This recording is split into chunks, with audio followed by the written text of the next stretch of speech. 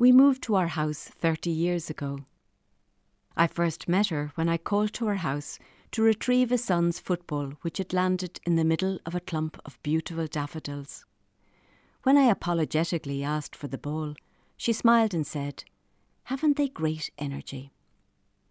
Walking home from collecting a child from school in mid-afternoon, we often stopped for a few words.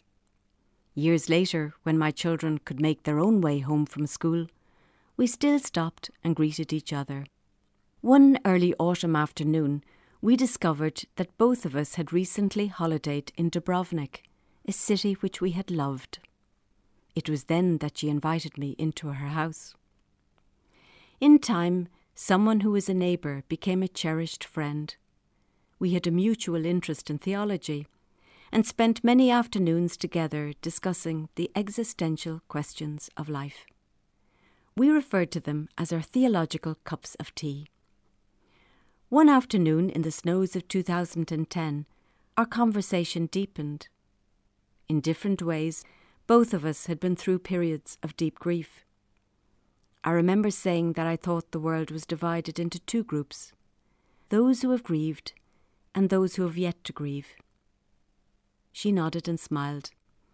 "A quarter of a century further down that road than me," she said, "and you are lucky to have discovered that so young."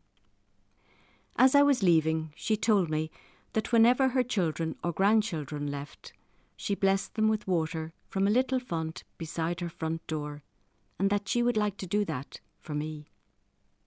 From then on, I always left with her blessing.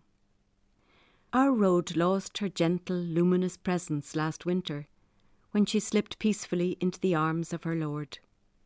We were truly blessed to have known her.